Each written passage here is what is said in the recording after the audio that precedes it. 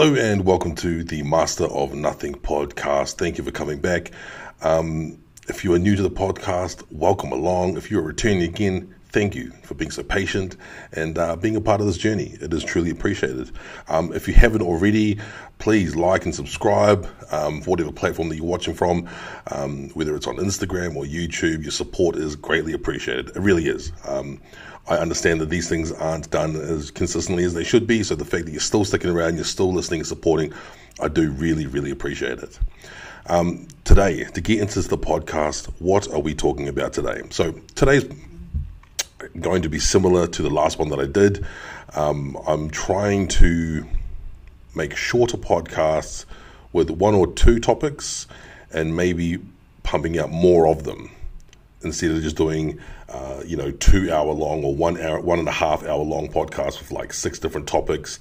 And maybe doing it in this way allows me to sort of go a little bit deeper into certain topics. What I've found is that instead of looking for really clickbaity stuff, I'm kind of looking for articles or stories that really interest me and that things that I can sort of discuss further. Because it's easy to just get like a clickbaity subject and talk about that for like 5 minutes. And if you get quite a few of those, you can end up talking about, you can make an 1.5 hour podcast of really short clickbaity stuff that isn't really that important or that entertaining, and sort of that be it. I feel like this might be a better way of doing it, but we're going to find out. That's not to say that I'm not going to use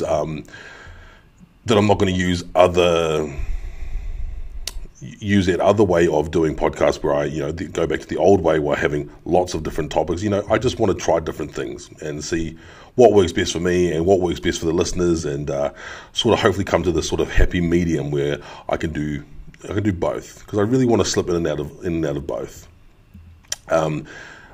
Again, I am recording in a place that has a window that is like right here where lots of people can look in and I can also look out. So if you do see me looking off to the side, it's because people are walking past or people are looking in, which is pretty funny. And I think it's just one of those things you got to get over.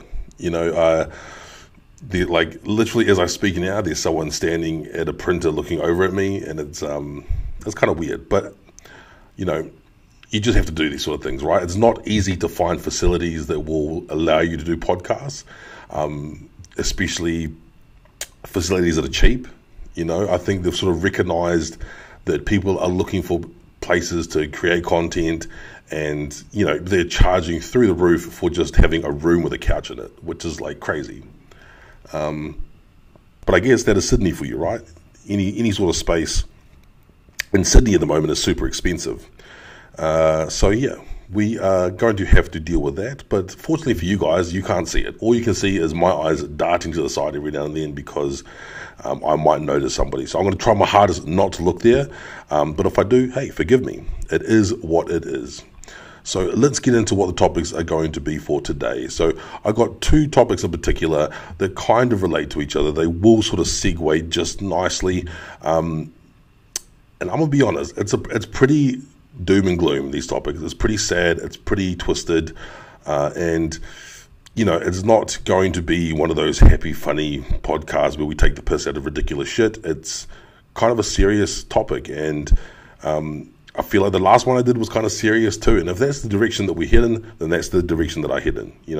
I'm not afraid to talk about heavy topics. I'm not afraid to talk about things that people might seem to be controversial. I don't think this is controversial to talk about, but I just think sometimes people can put them in the too hard pile, and hey, I'm not going to say that my opinion on certain things are going to be exact and they're going to be correct. That's what this whole thing is for, is to just explore ideas. So the first topic, for those who are living in Australia, you might probably have heard, maybe in New Zealand you've heard, but a Gold Coast man has been charged with 1,623 sex offences against prepubescent girls at 10 childcare centres in Brisbane and 1 in Sydney. That's about as wild of a title that you're ever going to see in any newspaper, any news headline. That's about as wild as it gets. 1,623 sex offences. I mean, yeah, let's just go a quick overview of what I'm going to be talking about, because I think people in Australia know, because there's really big news at the moment. So it's worth just giving a little bit of a backdrop. So as the title says, this creep committed 1,623 sex offences over a 15-year period at 10 different childcare centres in Brisbane and in Sydney. You know, as far as like the minor details, I don't think we need to go over the small details in terms of the abuse, because we all know how twisted and disgusting this shit is. You know, we know what we need to know. We understand the level of abuse that would have been done. 15 years is a long period. And in childcare centres, this guy works in childcare centres, which so happens to be the industry that I work in. Again, it kind of tugs on my heartstrings a little bit, but those are the people who are entrusted in looking after the most vulnerable of the city. And unfortunately, in this case, this guy has abused that right, and has committed the worst acts that you can commit. You know, I think this is the worst. You know,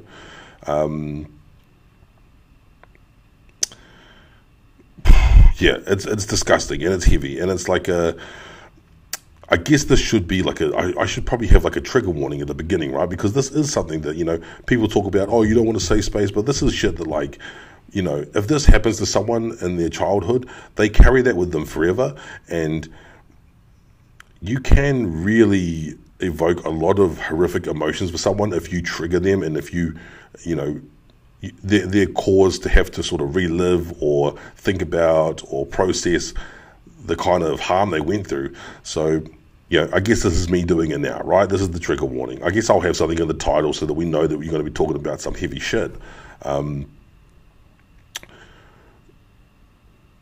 You know, it's sad because this is my industry, and you know, I work with young people. I have been working with young people for the last 7 or 8 years.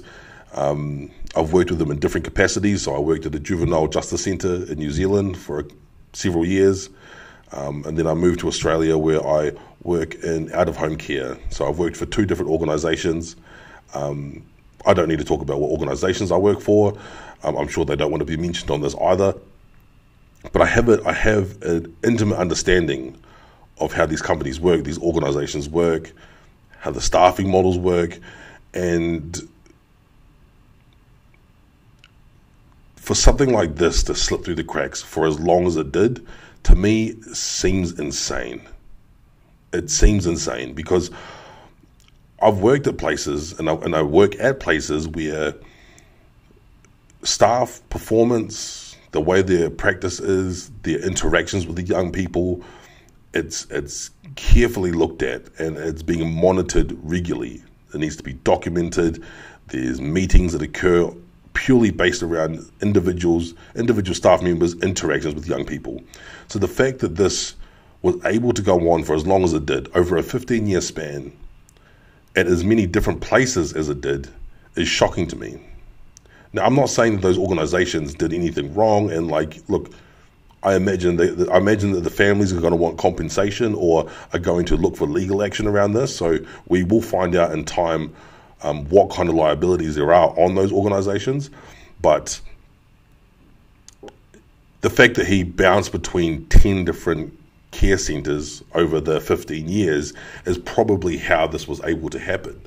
And that's 11 if you're including Sydney. So there were 10 in Brisbane, 1 in Sydney. That's 11 different organisations over a span of 15 years. I mean, how, you know, he's not doing much time at each place. So, you know, it makes me, that is probably by design.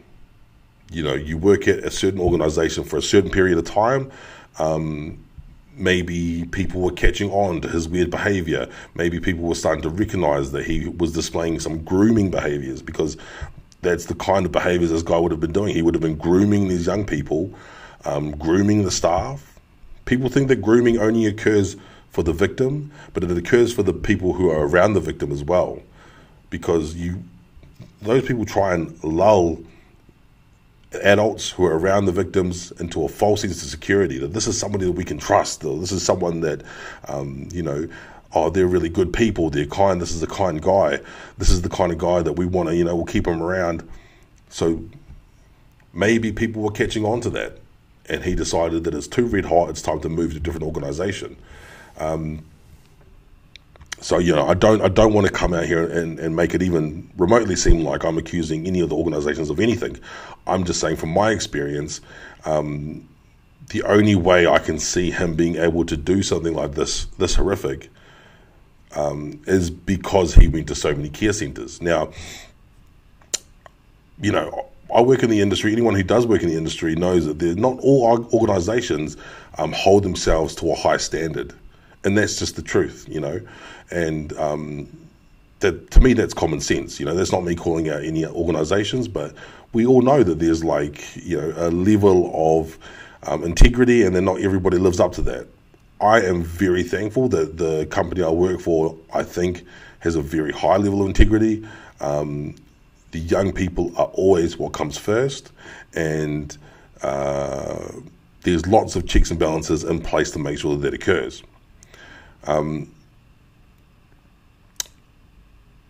I think the question that people have, I think there's a few questions that people have, but one of them in particular will be, what are we doing? What is already done to ensure the safety of children? Because this went on for 15 years, 10 different placements, 11 including Sydney. So what is being done to protect these children? And these are the most vulnerable children, because these are the kids who are in care. So these kids already come from, traumatic experiences, traumatic life experiences. They're put in these places of care for their safety. So what is already in place to ensure the safety? Well, to work at one of these places, you need to have a working with children's check. You can lose these. You can be blacklisted, so to speak, if you do have an allegation put against you, and it ends up being that you're guilty for whatever reason, and it's severe enough, they can take your working with children's check off you, and that pretty much disables you from being able to work at any organization with children ever. I think even if you're doing construction work at a school or something, I might be wrong, but I think if you're in the vicinity of children, you still need to have one, because if you're, I might be wrong about that, but I do think that I've heard of that somewhere. But also, you need to have police checks. So you enter all your details, where you've lived, all your identifications, and they will do a pretty thorough police check on you. And the police check comes back saying that there's no sort of, you're not involved in any criminal activity, or you've got no crime, you haven't committed any crime that would put any of these kids in harm's way. Now, is there a room to be more diligent with the working with children's check? Probably. But that's not for me to decide. I don't know the inner workings of that. I think all of this will be reviewed after this, because this case is insane, dude. These numbers, the amount of abuse that this dude committed is insane. So I think that there's going to be a complete overhaul of the system. They're going to be checking that you cross your T's and dot your I's, and that everything is being done correctly, because this is very extreme. And so this guy, this piece of shit, obviously had both of those. So he had a working with children's check. He would have had to go through a police check to be cleared. Okay, so how do we further ensure the safety of young people from a guy like this? Because he already had those checks. So he's passed the first barrier, right, of being able to get his foot in the door to work with young people. And again, I'm not saying this in accusation or accusing any organizations of malpractice or doing anything, but I think there is accountability on the organizations to be, diligently monitoring their workers and their practice constantly.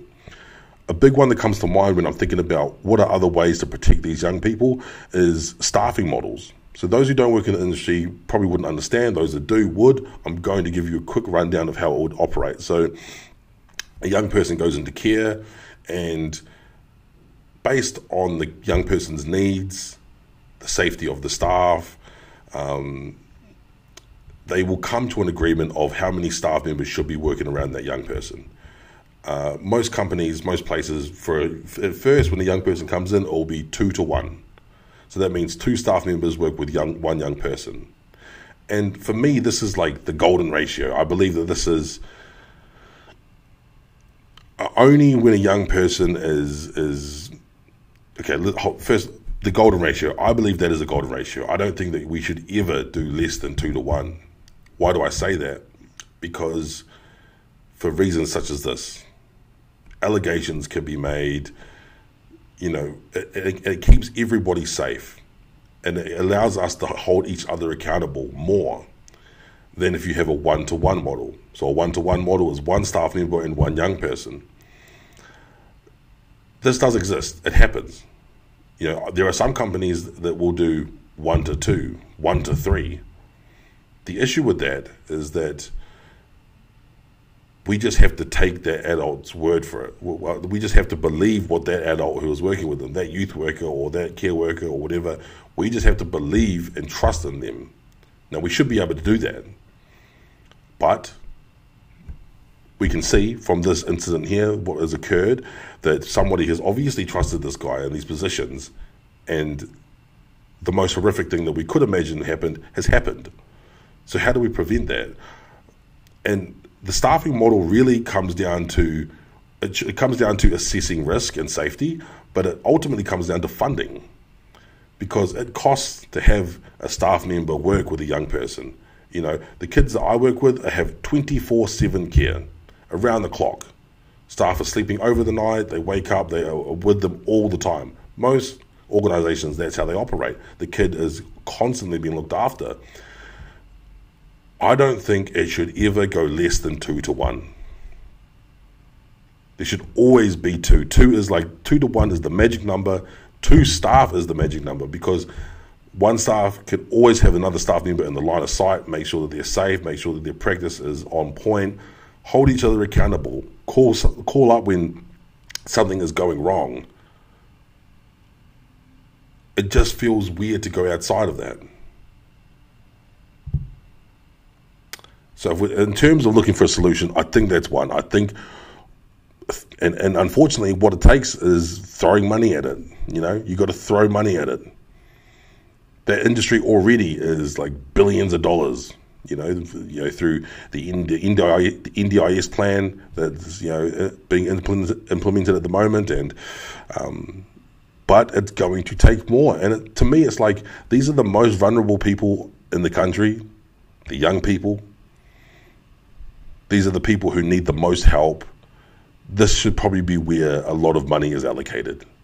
Now, I'm aware that there's already money allocated. Okay, if that's the case, and it's like unrealistic that we could go beyond that, maybe it is on the organization to ensure that there's always 2 to 1, that there's always 2 staff.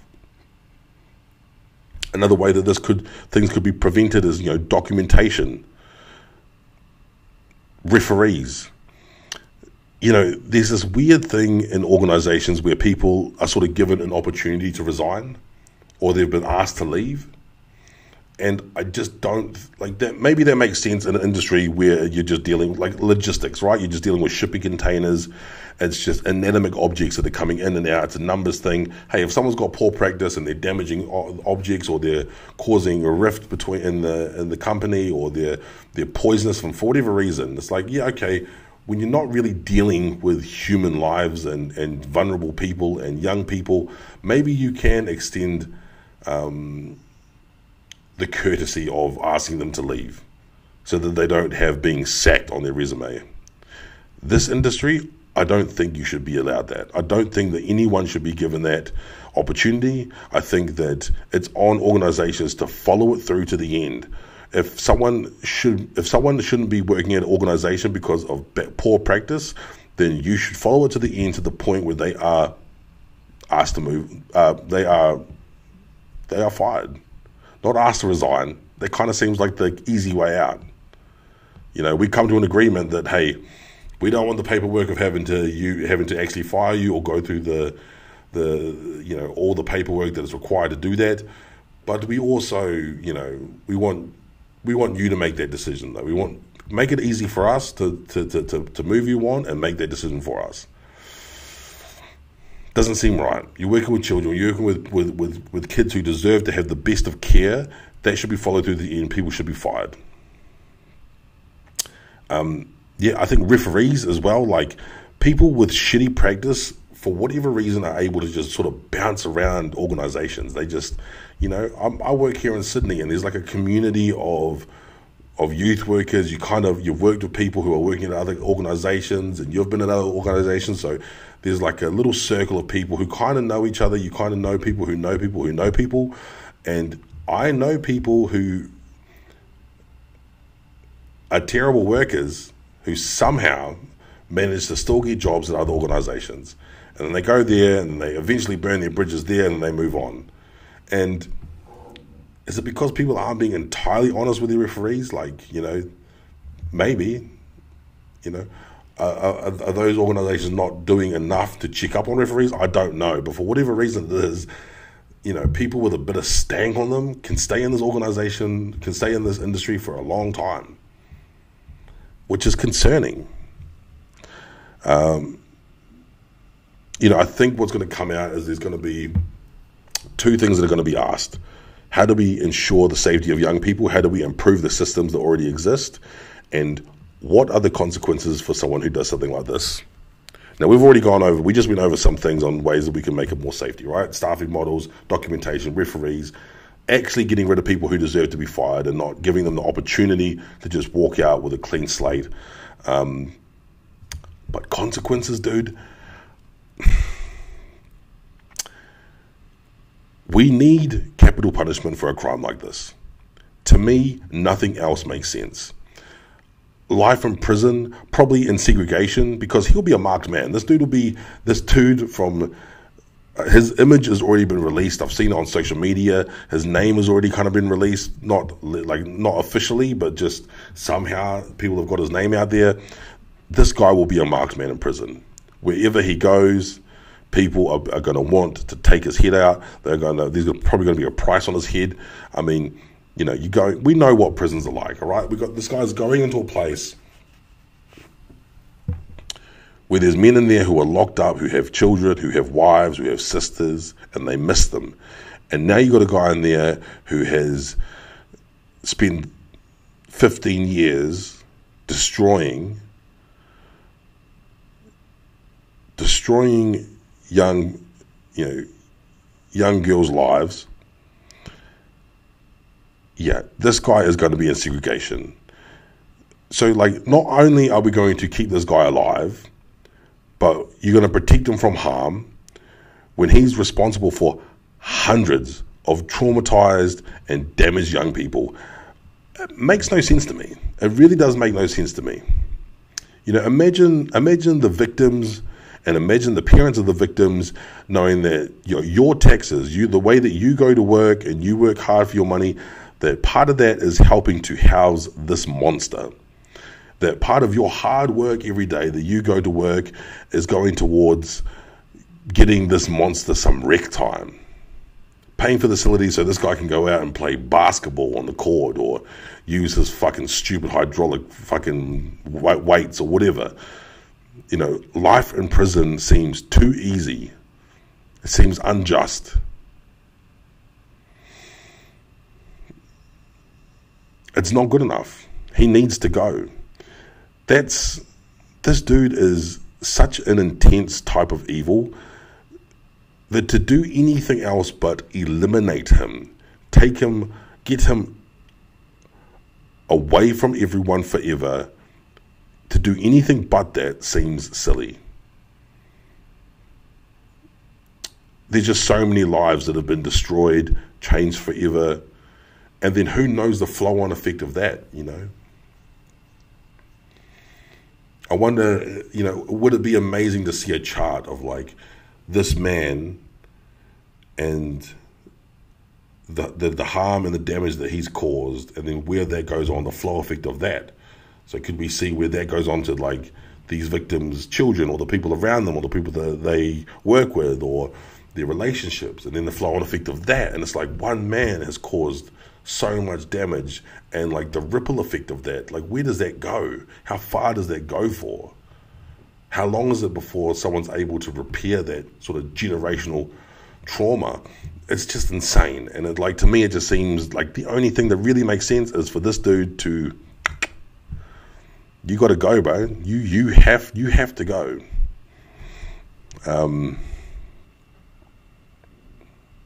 Yeah. How can we make it? How can you make a difference, right? Like, because at times like this, people feel powerless, dude. Because that's, when I heard that, I had this immediate feeling of like, you can't do anything right now. You can't do anything. Like, this has just happened. One dude has been able to cause this, and imagine that the people who are close to this would feel powerless, But what can you do? What can everyday people do to make a difference in this case? And there's a documentary, and I talk about it all the time, and it's called The Case of Gabriel Fernandez. And I've never watched something that's had a documentary that's had such a big impact on my life, and the way I perceive my work, the way it's made me realize the importance of people in my role who work in this industry, and also people outside of it, and how much the safety of children is not just like the responsibility of like mandatory reporters or people who work in the industry. It's everyone's responsibility. Everyone is responsible.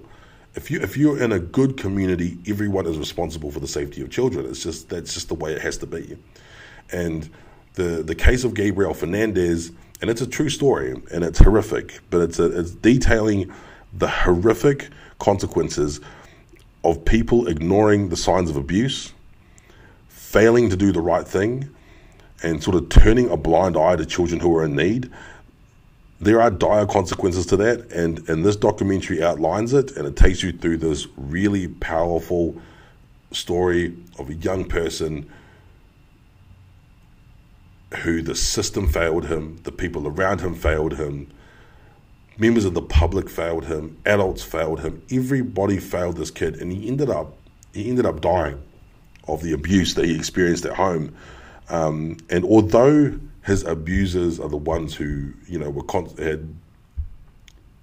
who take fault, right? The people who committed the harm. But there were so many times in between these acts that people could have intervened. People could have changed the course of history for Gabriel Fernandez. People could have changed his life, and people chose not to. And because of that, he's no longer here. And, oh my gosh, this is... there is a powerful saying: the only thing necessary for the triumph of evil is for good men to do nothing. Are you telling me that this guy went 15 years without any staff member he worked with or anyone close to him, people he knew, his managers, not noticing something off about him? Something's not quite right. His practice is kind of odd. Or is that's a bit of a grooming behavior? 15 years. And we've got to think about, these are the cases that they know of. Are you telling me that this guy's crime started at the point of 15 years? That's when he started the first time and then ended when he's been caught now? No. It's like over that span of time, all right? 15 years, let's say 20, all right? Over 20 years, nobody noticed anything. No neighbors, no family members, no nothing. They noticed nothing. I find that hard to believe. And the reason why I say that is because I work in the industry, and we've had weirdos come through. You've had odd staff members come through. People who don't quite seem, something's off, something's not right. And I'm thankful that I've been part of organizations that every time it's happened, that we immediately red flag. Watch this dude. This dude needs to be with people who are yada yada yada, and eventually gone for nothing, not even remotely as serious as this. Just saying weird things. Just an odd interaction. This guy's not quite attuned to the needs of this young person. What's going on there? Why does he not get that? Why does he keep on making that young person uncomfortable? Nowhere near anything severe as this, the person's gone.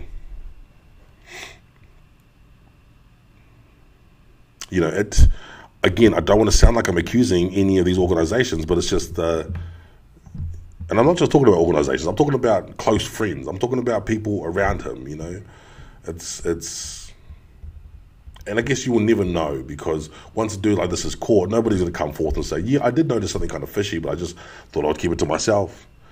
I bet everyone will have the same story that, we had no idea. This was an everyday person. He seemed like a great guy. I never knew that, yada, yada, yada, this, that, the third.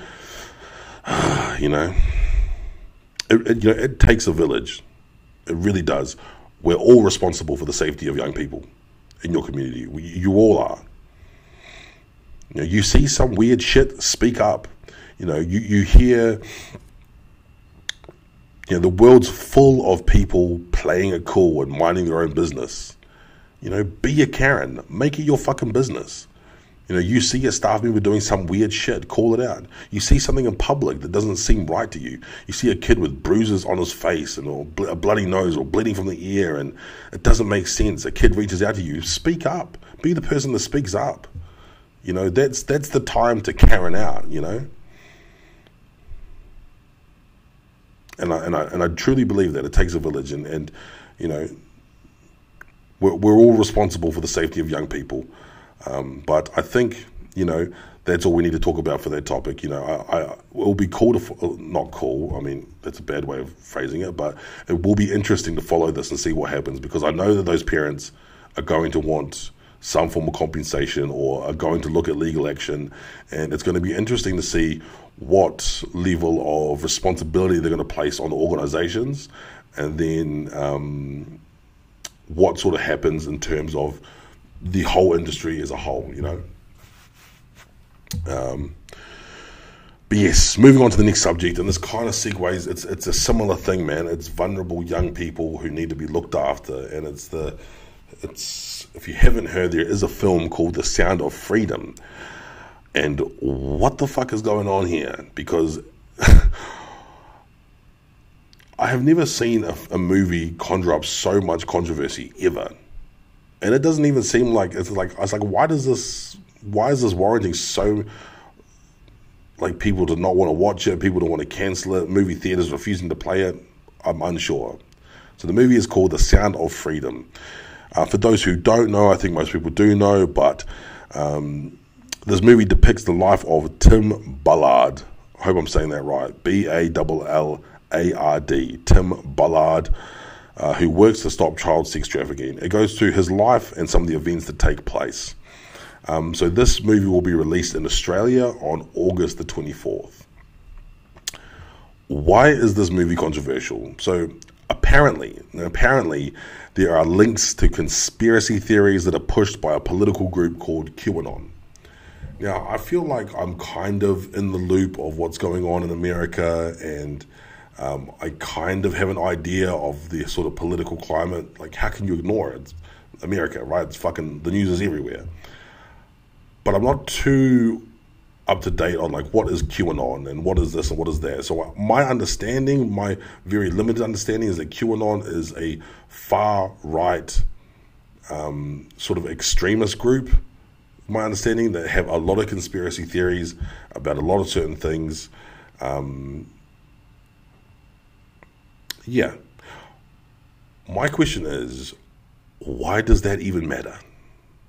Who gives a fuck? Who cares? Why? Why is that a reason for this movie to be so censored, to be impossible to find, for people not want to pick it up? I don't understand. Why is that? Because I don't know if people have watched movies lately. So you're telling me I can watch American History X and watch a skinhead curb stomp a black man,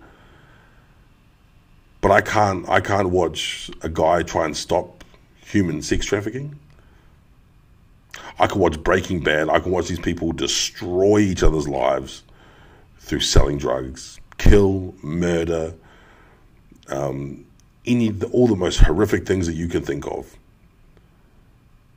But I can't watch this guy try and stop sex trafficking, child sex trafficking. Okay. I can watch Hurt Locker, right? That movie Hurt Locker, where they use kids as suicide bombers. We could watch that. But I can't watch a guy try and stop child sex trafficking.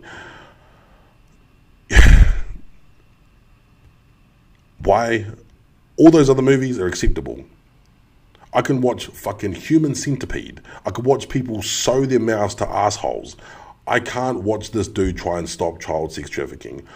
Because maybe, not for sure, because maybe there's a link to something called QAnon and their conspiracy theories. Hey, that sounds like lies to me. You are lying. Why are you lying to us? It's easier to watch Human Centipede than to watch Sound of Freedom. Okay? Saving children, no. Sewing mouths to assholes repetitively, yes. What is fucking going on? I don't understand how, even so, if this has a political leaning and let's say it was all true that there's something in there with pushing a QAnon conspiracy, who gives a fuck? The amount of movies that are used as propaganda from the beginning of time, I'm pretty sure, is that not what the movie industry was built off? Was trying to create propaganda around war times, bringing out war movies, pushing political agendas. Isn't that the whole thing? Don't we have every celebrity, when they get a fucking award, going up there and trying to push their political agenda on us, talking about climate change, talking about I shouldn't eat dairy, talking about all this bullshit. So we're not new to movies being attached to political ideas or having that forced upon us. We're not new to that. But for whatever reason, this movie is not. So this is where we draw the line. Tim Ballard and his story. This is where we draw the line. That to me is fishy as, dude. This is where conspiracy theories start, because it's not adding up. Why are you lying to us? Someone along the way is lying, because if the way I described it then doesn't make any sense, doesn't make you question something a little bit.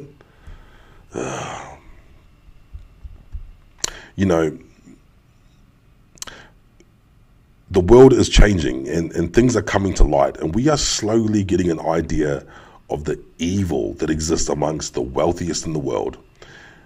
Epstein's Island, those flight logs, and history books in the future, let's say 100, 200 years from now. Epstein's Island, that logbook, will be the pivotal moment that the world slowly started unraveling these pedophile rings that for years have only been conspiracy theories. People talking about it and Alex Jones. God forbid you mention Alex Jones, He's done some dumb shit. He's a bit of a crazy old man. But he called it. And it seems to be a decade after the fact, after everything that he says, he's proven right. And he was proven right on this.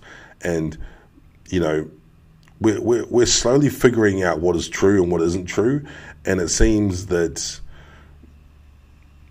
I just think that there are super powerful people involved in some of these pedophile rings and the shit that's going on. And they are doing whatever they can to make sure that this stuff doesn't gain traction. And, for years, everyone was sort of satisfied with like pedophile hunter, or what's his name, that guy, they would sort of set up these pedophiles to come over, and it would be a young girl with like waiting at the house, and then they would sting him, They were, for a long time, they were happy of just doing that and getting the people at the bottom. Because those are the people at the bottom, right? But now we were seeing that there's like things happening. There's a whole industry around the world of pedophiles and people who are trafficking children, and we're catching on to it. And there are powerful people who don't want this shit to get out there. And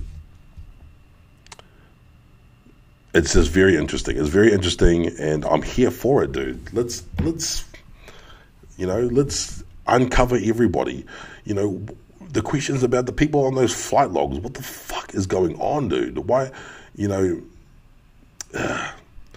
this movie is available in Australia August 24th. I reckon we all need to watch it. Any time where they tell you that a certain bit of art or a piece of art or something that's being made that we're not allowed to watch it, it's like, who the fuck are you to decide? Who are you to decide what I get to watch? I'm an adult, dude. This is art. There are places around the world that have government systems that don't allow you to watch certain things because of its influence it may have on you.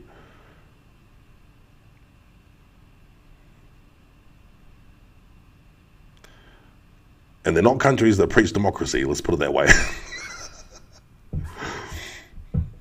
When they're trying to take away your art and they're trying to say you can't watch this, you can't watch that, it's too much. You're overreaching now. It's too much.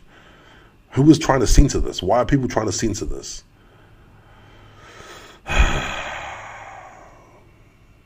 Look, I think we're going to wrap it up there. I'm getting worked up. I always know when I'm starting to raise my voice and get fucking sweaty and stinky and shit that it's probably a good time to wrap it up. But, these have been some pretty heavy topics. We're talking about the safety of the most vulnerable people in the world. And, on one case, we have this wild shit that's going on in Australia at the moment with this dude. And it's, people are going to be held accountable. And I hope that this dude gets held accountable. He's not going to be held accountable in the way that I would like him to be, which is to be, his life taken away from him. He does not deserve life. And then we have the shit going on with the Sound of Freedom, and it's like this smaller issue, and then this bigger issue is like these issues. It's just madness. But if there's anything that I think I'm going to take away from just discussing this and having these ideas in my head, is that we are all responsible. Please, if you haven't yet, watch the case of Gabriel Fernandez. If you work in this industry, it will rock you. It rocked me. It shook me, man. I have not been the same since I watched that movie. That's for damn sure. Anyone as well. I'm not just saying for people working in the industry, but on that,